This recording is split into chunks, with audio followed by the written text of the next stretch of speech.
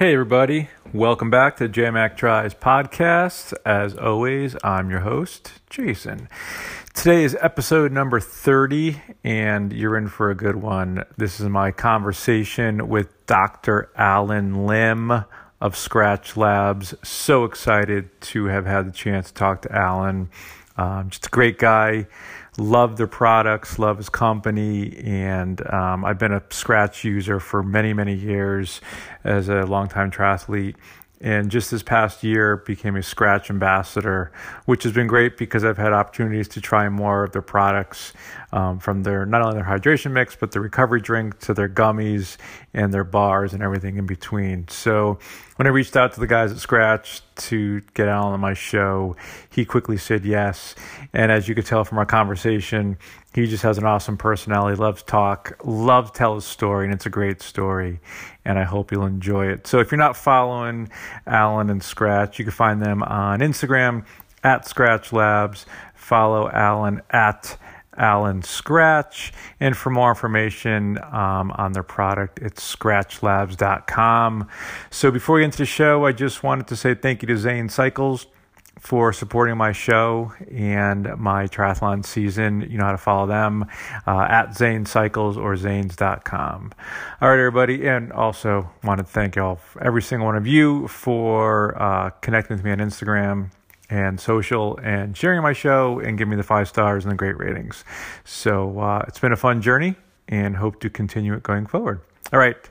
Enough about me. Without further ado, Dr. Alan Lim of Scratch Labs. Hello, Alan. Whoa, technology. It works sometimes, and right now it worked. That's right. We're going with it. Are we in the part of the podcast where you're done talking in the intro part? Wow, you didn't even give me 3 seconds to introduce you. So you just busted my balls. Like whatever, and now they're actually talking, like listening to us. Yeah. No, they're going to listen to you. They don't want to hear about me. That's why I have to put my ramble in the beginning. Fantastic. But after talking with you, I am going to change my ramble. Okay. Awesome. Let's just get into it. Ask me a question. Wow, that's how we're going. We're just going right in, digging in. Just ask me anything you want. Oh, cool. Okay, I want to know, do you have your rice cooker t-shirt on? No, I have a Ride the Rockies t-shirt on. Okay. That's a pretty cool t-shirt too. No nipple poke through on that t-shirt. Level 3. It's a good t-shirt. Level 3. Tell me the backstory with your rice cooker t-shirt. That's kind of gives a story of who you are and how you got into this mess. Okay, yeah. So some people get confused, but all of my parts are from China. I was made in the Philippines, so I'm caught in between cultures right there and there. My family's history is that we've always been running away from shit. You know, the Japanese invasion of China, the Communist Revolution, the Cultural Revolution, Ferdinand Marcos buying all these shoes for his wife, all this bullshit around the planet. So we came to Los Angeles, we immigrated, and, I grew up with a lot of strong cultural heritage. I grew up in a very kind of ethnocentric way, right? In a way that was founded on culture, not necessarily founded on technology.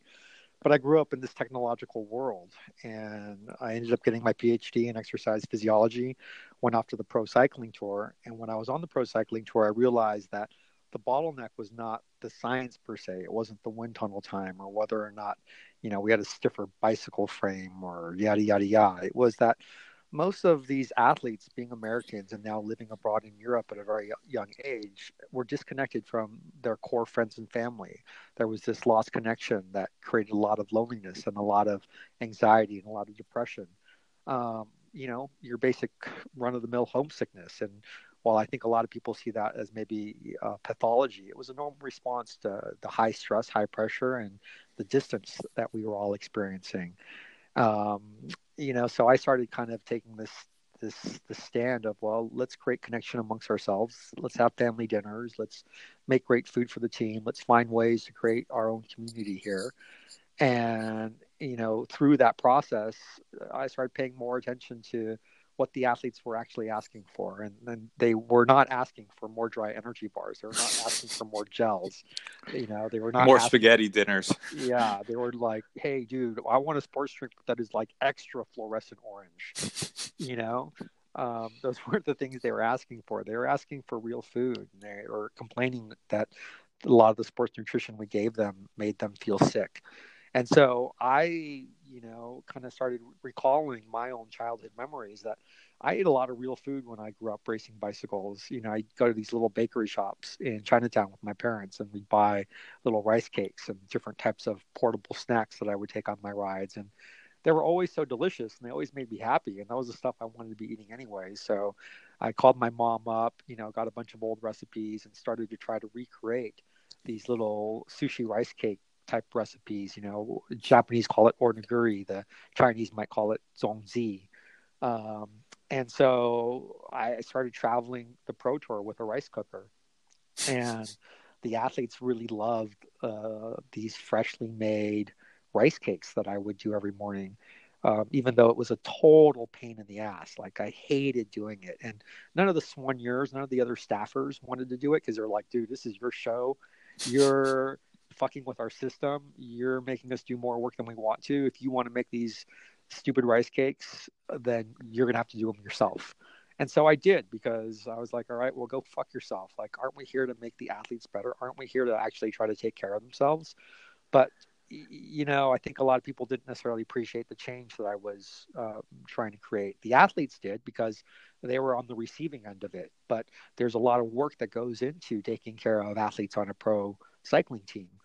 And what ended up happening was a lot of the staffers, would give me a lot of shit for it. And, I was working in an environment that was pretty, for lack of a better description, pretty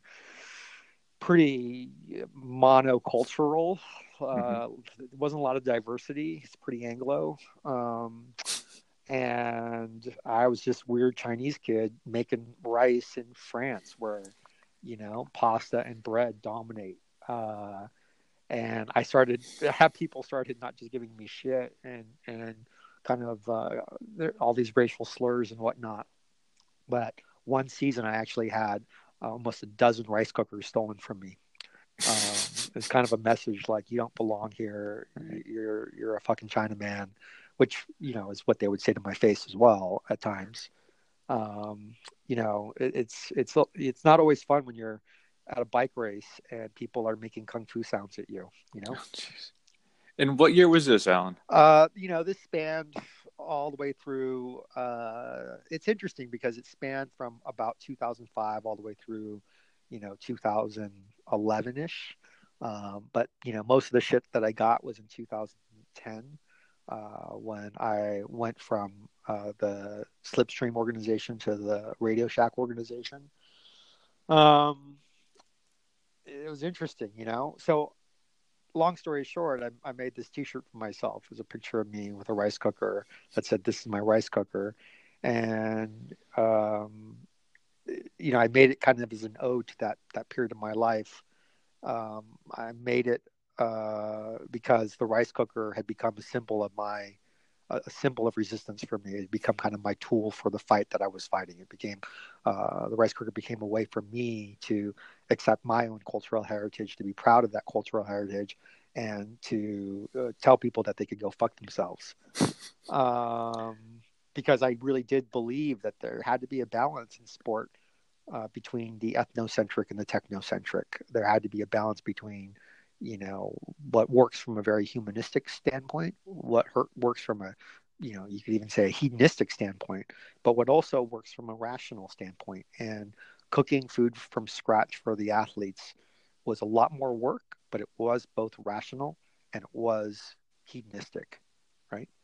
Yeah, and I think it's interesting that so the athletes bought into what you were telling them, but it was more the organization around you that didn't want any part of it. It wasn't the organization. It was people who were resistant to change. It was people who weren't ready for the fact that I was different, right? The organization was great. The athletes were great, and the athletes didn't buy into it. They ate into it, right? Right. Yes. Good point. Or maybe better, they didn't shit out of it. Because the worst thing that can happen when you're an endurance athlete is to have GI distress, right? Yes. Yep. Yeah. Yeah, and that's how I found Scratch in your company through your cookbook, the Feed Zone That's cookbook. right. Yeah, with Chef Bijou Thomas. Yeah, now tell me, did that come out right around the same time? I didn't even look at the date on that. Yeah, we effectively launched the cookbooks in November of 2011, November, December of 2011, and we launched Scratch Labs in February of 2012. So they kind of happened at the same time. I was already selling a drink mix under the name Secret Drink Mix, and Secret Drink Mix was, you know, kind of just shits and giggles, fun and games. All the athletes who had been asking me to make the sports drink that I had made for them on the pro cycling tour were athletes that couldn't say that they were using our drink. They were using it in secret because their, you know, other sports drinks or conventional sports drinks were making them sick. So for a while, we were just selling, you know, what is effectively the sports hydration mix from Scratch Labs as Secret Drink Mix. That was in 2011. But as soon as the book came out, we knew that we had a platform to talk about literally cooking and eating from scratch, right? It's one thing to call your company Scratch Labs and push forth this belief that food and drink is better from scratch when you're not also encouraging people to get in their kitchen and, you know, learn the life skill of cooking and sharing food with their families. And so we knew that by combining the sports drink, which is a really simple, you know, all natural sports drink, with the cookbooks was a great way to get this more holistic message about sports nutrition out there. And before we get into the Scratch as a company, go back for a second. So I think I was pulling off the beginning of the cookbook that I have in my kitchen, and I wanted to reread the intro again. Sure. You know, no offense, but long intro. That thing is like 20 pages a long intro. I got shit to say, man. You got shit to say too. You know, like, but the thing is like you can just go to the recipe. You don't have to read the intro. I'd like it if you read the intro because there's some great information, and the whole point is not just the recipes, but it's the philosophy, the ideas, the encouragement, the inspiration. No, totally. And I think the beginning of your cookbook is probably, that could have been a whole separate book in and of itself. Yeah, it could have been a book by itself. And I realized that a lot of the content, especially in the intros of both Feed Zone Portables and Feed Zone Table, could have been their own books. And, you know, sometimes I think about blowing those out into their own book because there are some important messages and maybe some messages that aren't conventional, right? Like if you want to lose weight, maybe you need to be hungry sometimes. I don't know. Yeah. Right? Well, yeah, and I agree with it. And I think that that the best part of that book, besides the recipes, is the beginning. And one of the coolest quotes that I pulled from it was, you were quoted as saying, "I was speaking the wrong language. I wasn't a chef or a dietitian." Yeah. Right. So your background is what's your PhD in integrative physiology? Yeah. So I have my PhD from the Department of Integrative Physiology at the University of Colorado, from the Applied Exercise Science Laboratory under the direction of Dr. William Burns. Wow. That's how I'm supposed to. That sounds say impressive. It. Yeah. Right. But so here you're on this tour, and there's these 20-something-year-old cyclists, and they don't want to hear anything about, you know, ATP or synthesis or blah, blah, blah. They want to like eat something that's going to help them fuel their body for 21 days that's or right. whatever they're doing. Yeah, they want to feel good. They don't want to throw up. They don't want to shit themselves. They want to perform. Yep. Right. So you took your background and then even farther back in your life with your mom's cooking and combined the two. That's right. And that's where you came up with a lot of this food. That's right. That's right. And so, you know, people would say like, you know, hey, what's special about white rice? And, you know, what are all the benefits? And they wanted me to deconstruct white rice. And I'd look at them and I'd be just like, dude, like, look at me. Like, who do you think I am? You know, like, yes, I'm more than happy to deconstruct this kernel of rice for you in every way possible. But the reason why we're using rice is because this is what I grew up eating. And this is what I know how to cook, right? If I was Italian, maybe we would have done this with, you know, with risotto. Maybe we would have done this with ravioli. Maybe it'd be like the ravioli cake, right? Instead of the rice cake. Well, that's like, yeah, if I did this and I call my mom, it would be, yes, exactly, the ravioli cake. That's right. If my mom was Polish, maybe it would be the pierogi cake. I don't know. But to your point, the guys in the tour loved it, and they kept wanting more. Yeah. But the other thing is you had to make it simple. I had to make it really simple because I had to do it every morning, and it had to be understandable. And it had, most importantly, it had to taste great. I mean, eating starts to become a job when you're in a grand tour. And if you actually really get excited about the food and there's this satiation that occurs, holy cow, that's a big success. Yeah, so you're making good food. You're all guys are getting together the night before. You're sitting around the table. You're eating great food. It's easy to bring with them. Yeah. The next day, and then I know you kind of talked a little bit about the drink mix, but you were literally crushing fruit in the back of the van and putting it into drinks. Initially, what we were doing was we were just diluting out the sports drink. But when you dilute out a sports drink, you also dilute out the electrolyte, primarily the sodium that you lose in your sweat. So you're not replacing what you're losing. It's kind of that simple. So we were, almost every athlete I knew at the time and that I know now, they often dilute their sports drinks. And so we were just adding back salt. From there, it got a little more sophisticated as we started realizing, well, there are different forms of sodium we could use. Sodium citrate, which is sodium bound to deacidified fruit acid, is a lot easier on the stomach than sodium chloride. And when we realized that not replacing chloride didn't have any negative effects on performance, and we knew that sodium was really the primary electrolyte we had to focus on, well, then we started, making it with sodium citrate, lowering the sugar, adding that type of salt. And then to get flavor, at first I was like, oh, let's just use fucking Kool-Aid, like whatever, who cares? Like, let's just make this simple. But there was this flavor fatigue component that would happen when you did that, where these natural or artificial flavoring agents, which have the same chemical structure as whatever is in strawberry that makes strawberry taste like strawberry, they would linger, and they were almost too powerful. And so while not a big deal if you're having 2 or 3 servings, it's a big deal if you're having 15 to 20 servings over 5 hours, right? You start to get this real flavor fatigue. You start to get really burnt on the drink.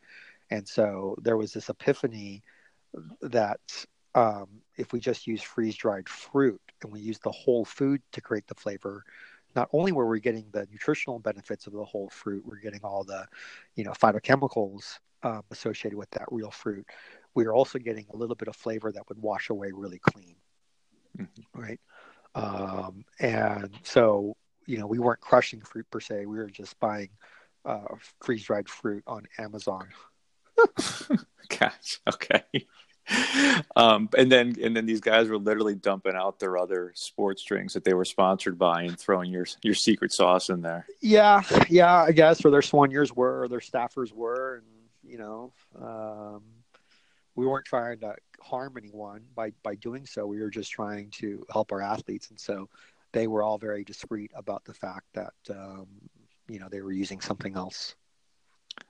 And so where was the aha moment where you're like, I could actually make a living off of this and bring it to the masses? Well, I think the aha moment wasn't really aha. It's not so much aha. It's like, holy shit. It was a holy shit moment. Okay. And the holy shit moment was other people had been telling me that this could become a business, and I didn't really want to have anything to do with it. And I was told that, hey, look, if I just sold all my intellectual property and just gave away all the formulas, that I'd be a millionaire and I could just walk away from the whole thing. And that seemed good for me because I don't identify as an entrepreneur. I don't identify as a business person. I identify as a sports physiologist and as a coach. And so I got this contract from a company that they told me they were going to make me a millionaire. They wanted to buy all these recipes and formulas. They sent me a contract. I couldn't understand any of it. I could understand some of it, but what was missing was the line that said, "You are now a millionaire. Please sign here." So I hired an intellectual property lawyer who reviewed the contract for me, and we met at an outdoor cafe here in Boulder, Colorado, called Spruce Confections. We're sitting outside, and as he's reviewing this contract with me, a bird flies overhead and shits on the contract. Come on. Yeah, no joke. Like that bird shit's real. And I realized, like, wow, that's a strange little omen. I mean, it's hilarious. Maybe it's not even an omen. I just thought it was so funny that I decided, geez, this is the beginning of a great story if I don't sign this contract. And so I didn't sign the contract, and Scratch Lab started because of a magical bird poop. That should be your logo, bird poop. Yeah, magic. Yeah, magic bird poop. So okay, so you don't have you're not really an entrepreneur, so to speak. You don't really have a business background. No, but you know what I am? I'm an immigrant, and every immigrant I know understands how to hustle. Amen. Right? Yes, 100%. Amen. That's it. So yeah, I'm none of those things, but I am an immigrant, and you learn how to get shit done when your back is against the wall. Yeah, and I 100% agree with you, and that's awesome. Yeah. So the first product you guys put out there for Scratch was the electrolyte drink? Yeah, we called it back then our exercise hydration drink mix, because it was for exercise and sweating. We could have called it, push mower juice, like, I mean, if you ever mowed a huge lawn with a push mower, you sweat your ass off. Yeah. But so that's a great question. So did you want to market it to the endurance athletes, or just to the masses, to the guy cutting his grass on a Saturday, or did you not care? No, yeah, we were specifically at the time focused on cycling. Today, we're specifically focused on solving nutrition problems for endurance athletes, right? And so our niche has kind of gotten bigger. We've gone from cyclists to, generally speaking, endurance athletes. But what's interesting is that there are many sports that wouldn't identify themselves as endurance sports that have the same physiological demands, as endurance athletes. A good example might be a NASCAR driver, right?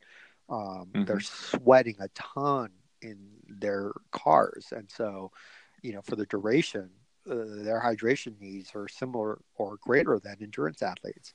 Not to be facetious, but the guy mowing his lawn on a hot and humid day in Alabama probably is losing as much fluid as somebody who is, running a marathon, right? Yeah. And so what we have found is that we have found ourselves entering little niches because people understand that we're a better alternative to neon colored sports drinks. But, right now we stay very, very specific on our core niche, which is nutrition problems faced by endurance athletes. Yeah, and I think that's so. When I bought the cookbook a bunch of years ago, started becoming a Scratch user, and then fast forward to today as a Scratch ambassador, full disclosure. But it's because I bought into your product, but you've not really changed it that much. I mean, you've changed it a little, you've tweaked it for the better, but you've not tried to come out with, now it's even better, and that last year sucked and this one's even better this year. You kind of stayed true to your roots. So the company is 6 years old, and we've gone through probably 4 formula changes on our sports drink. And what happens is I learn more, and we get feedback from athletes, and we do more testing. We make small changes that continuously improve the product, but we don't feel a need to get on the bullhorn and start talking about it, because each of those changes is very, very small and very, very incremental, right? And I think that's how we as individuals get better. We make those changes in such a slow and subtle way that maybe we don't even ourselves realize that we've become better. We reach a new baseline and continue to strive for more. Yeah, and I think that just some kudos to you guys in keeping it real and doing that. The thing that pisses me off in our sport is you find a good pair of sneakers you like, and then two years later they change it completely. I'm like, no, but it was good. It was good originally. Just keep it the same. That's right. Yeah, and in so much that we use real fruit for flavor. We're not. We don't have a laboratory. We're not trying to make a better apple, right? Yeah. Yes.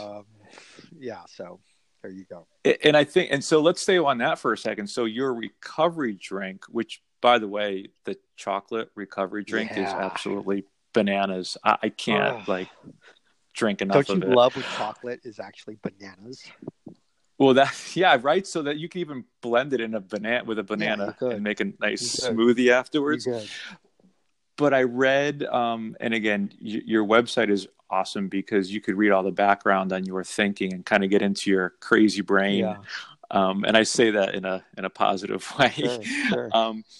But something you mentioned, you just said it about you can't make a better strawberry, and I think in the writing about the recovery drink is you basically try to look at all different proteins, and you said, you know what, we can't make a better cow protein, right? That's right. So why are we going to try and change nature and build it in a lab? Yeah, exactly. Why do we think that there's maybe a better way to casein ratio that isn't already found in animal milk, whether that's human, rat, or cow? And while we understand that a lot of our customers are vegan and that this is not an appropriate product for them, this was a way to get 80% of the way there for most of our customers, and to give us time to start thinking about how we could actually do this better for somebody who has a dairy allergy or somebody who's vegan, right? It got us started. It didn't mean that we're ignoring those other needs or those other problems. But, if we were going to take a first stab at it, that was, I think, the best first stab.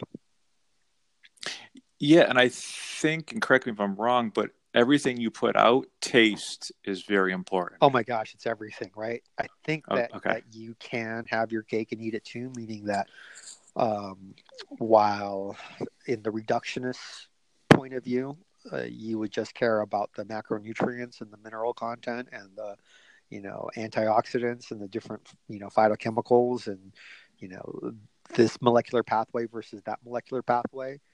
In the emergent philosophy, which is this idea that the whole is greater than the sum of its part, you got to really think about whether or not you want to put it in your mouth, right? You got to really think about whether or not it gives you a joy or a pleasure. And the thing is that for me, I think that I don't want to eat anything just because it's supposed to help me perform. I want to eat something because I enjoy it and it's also helping me to perform. I think that they can go hand in hand, and I think biologically our hedonistic response, which is the idea that if we're thirsty, we drink, if we're hungry, we eat, if we're sleepy, we're tired, if we're cold, we put on a jacket, right, or start a fire. I think that all those responses are evolved to tell us if something is good or bad for us, right? And so when we eat something that gives us great pleasure, in particular in the context of strenuous physical activity, we're on the right track. When we start to give into our hedonism and we're sitting on the couch playing video games, that's when we self-destruct. Yeah, and as endurance athletes, because that's what most of my listeners are all about, or the ones that actually make it through the intro and listen to the actual podcast. Yeah. They if we're out there doing an Ironman or whatever, and you're 4 hours in and you're eating crappy chews or drinking something that's just disgusting, then you just implode. Yeah, you do. And so I'm going to go one step further. Your freaking energy chews are amazing. Thank you. I just got my first order a couple weeks ago, about a month ago. Yeah. I was going out for a run. I'm like, I'll just pop a couple of them to try them. Yeah. I ate the whole freaking bag. Oh, that's awesome. Because but it wasn't, they weren't chalky. Yeah. They were enjoyable and they did what as promised. Yeah. So, and you guys just come out with a new flavor. Yeah. Right. Yep, that's right. The matcha lemon, not the Fu Manchu. That's my facial hair. My facial hair is not a flavor of our energy chews. I saw that one. That was good. Yeah. But yeah, matcha lemon, it's delicious. And I've always been a fan of matcha tea. There's some great benefits nutritionally of matcha green tea because it's the whole entire leaf. It's not brewed tea. And we basically dry out the leaf and turn it into a powder and put it in our chews. We also have a drink mix with matcha in it as well. While the amount of matcha is probably small, it does, I think, give a nice flavor note. And why not use something real to create some nutritional benefit and flavor rather than something artificial or, deconstructed? Well, again, right, you're going back to nature and just breaking down what's already there. Yeah, exactly. And we think of, these products not just from a scientific perspective, but we think about them from a foodie or a recipe perspective, right? Like what actually tastes good. And we decided to make Energy Chews because Taylor Finney, who's an athlete that I'm really good friends with, he had these vitamin gummies, and he's like, "Dude, you want a vitamin gummy?" And I was like, "Yeah, give me a vitamin gummy." And I had this vitamin gummy, and I was like, "Dude, this vitamin gummy is so much better than like 90% of the chews out there," and it pissed me off. Like, why is a vitamin gummy that a kid eats better tasting than like most of the energy chews on the market? And so we got pissed and started working on our own. That's awesome. So, not to give me the secret sauce, but what's kind of next can you kind of comment on an area you guys are thinking of? Let me tell you something. When you go to bed at night and you lay your head on your pillow and you start to dream those sweet dreams, that's what's next. Everything that you could possibly dream of.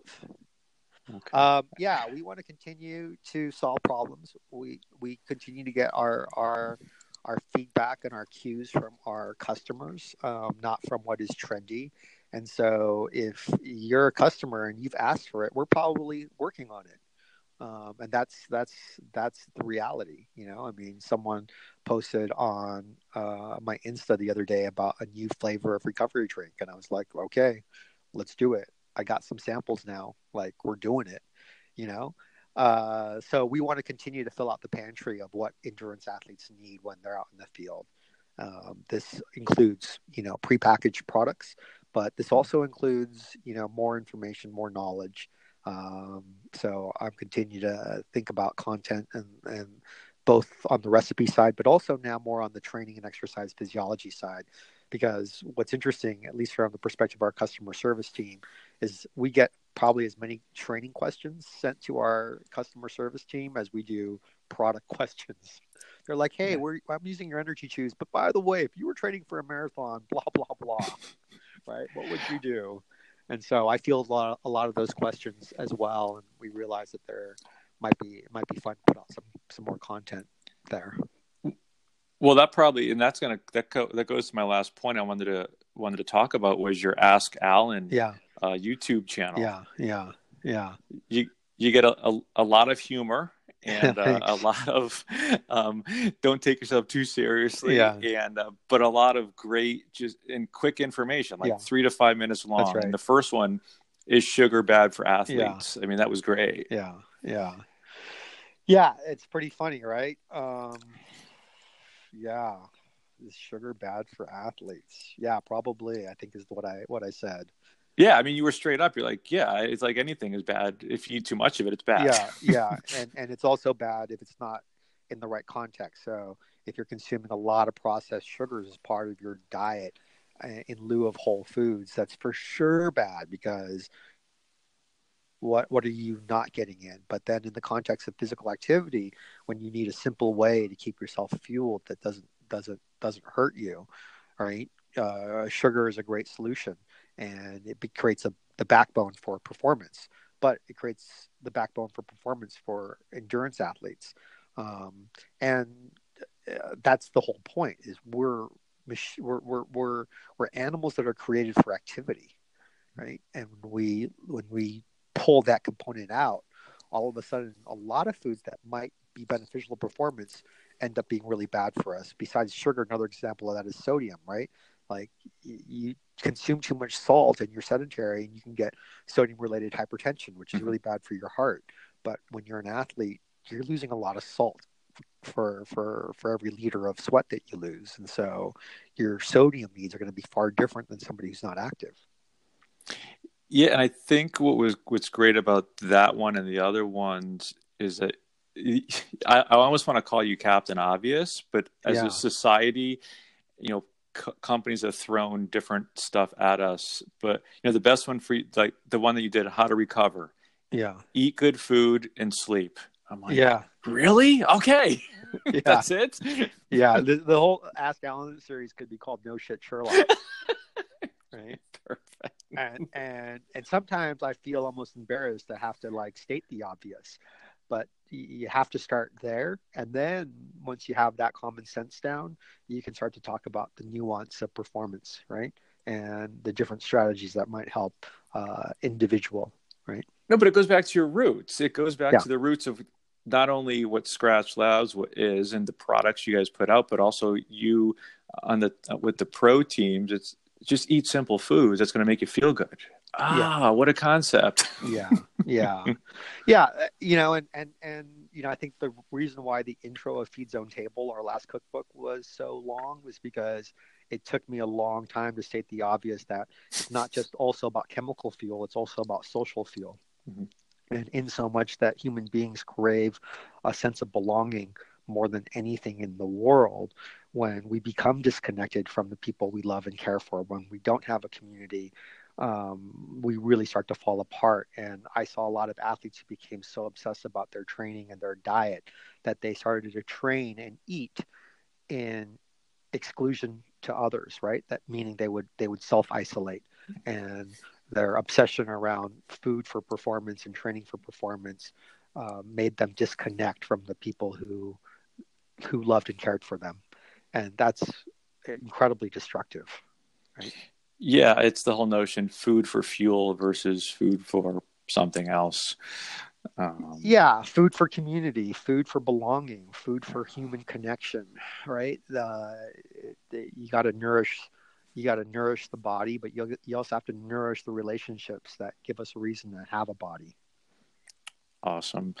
Alan, listen, I truly appreciate you coming on my show and being open and honest. Yeah, no problem, man. And I'm blunt, if anything. And that's why I was so excited when this was hooked up for me. So thank you so much. So it's You're welcome. Ask Alan show is on YouTube, and then people could follow you at Alan Skratch or at Skratch Labs, both on Instagram. That's right. And don't be alarmed. I'm just trying to have some fun. Oh, hey, it's a short time we have on this planet, so let's at least enjoy ourselves and eat good food. That's right. And sweat our asses off. So enjoy. Awesome, Alan. Thank you so much. Okay. Take care. You too. Bye-bye. All right, there you have it. My conversation with Dr. Alan Lim of Skratch Labs. Fun conversation, a lot of insight. I appreciate him coming on. Just a lot of great information about his journey, his thought process of building Skratch Labs, where they came from, where they're going, what they're doing now. So hope you enjoyed it as much as I do. And again, if you're interested in their products, they're pretty easy to find. SkratchLabs.com or at Skratch Labs on Instagram. And as a Skratch ambassador, I truly am a big advocate of their products. Wouldn't have become an ambassador unless I didn't like what they're doing. So if you have any questions about their products, I'd be happy to talk more in detail. So just DM me. You know how to find me on Instagram. JMac_tries. That's all I have for you today. Until next time, talk soon.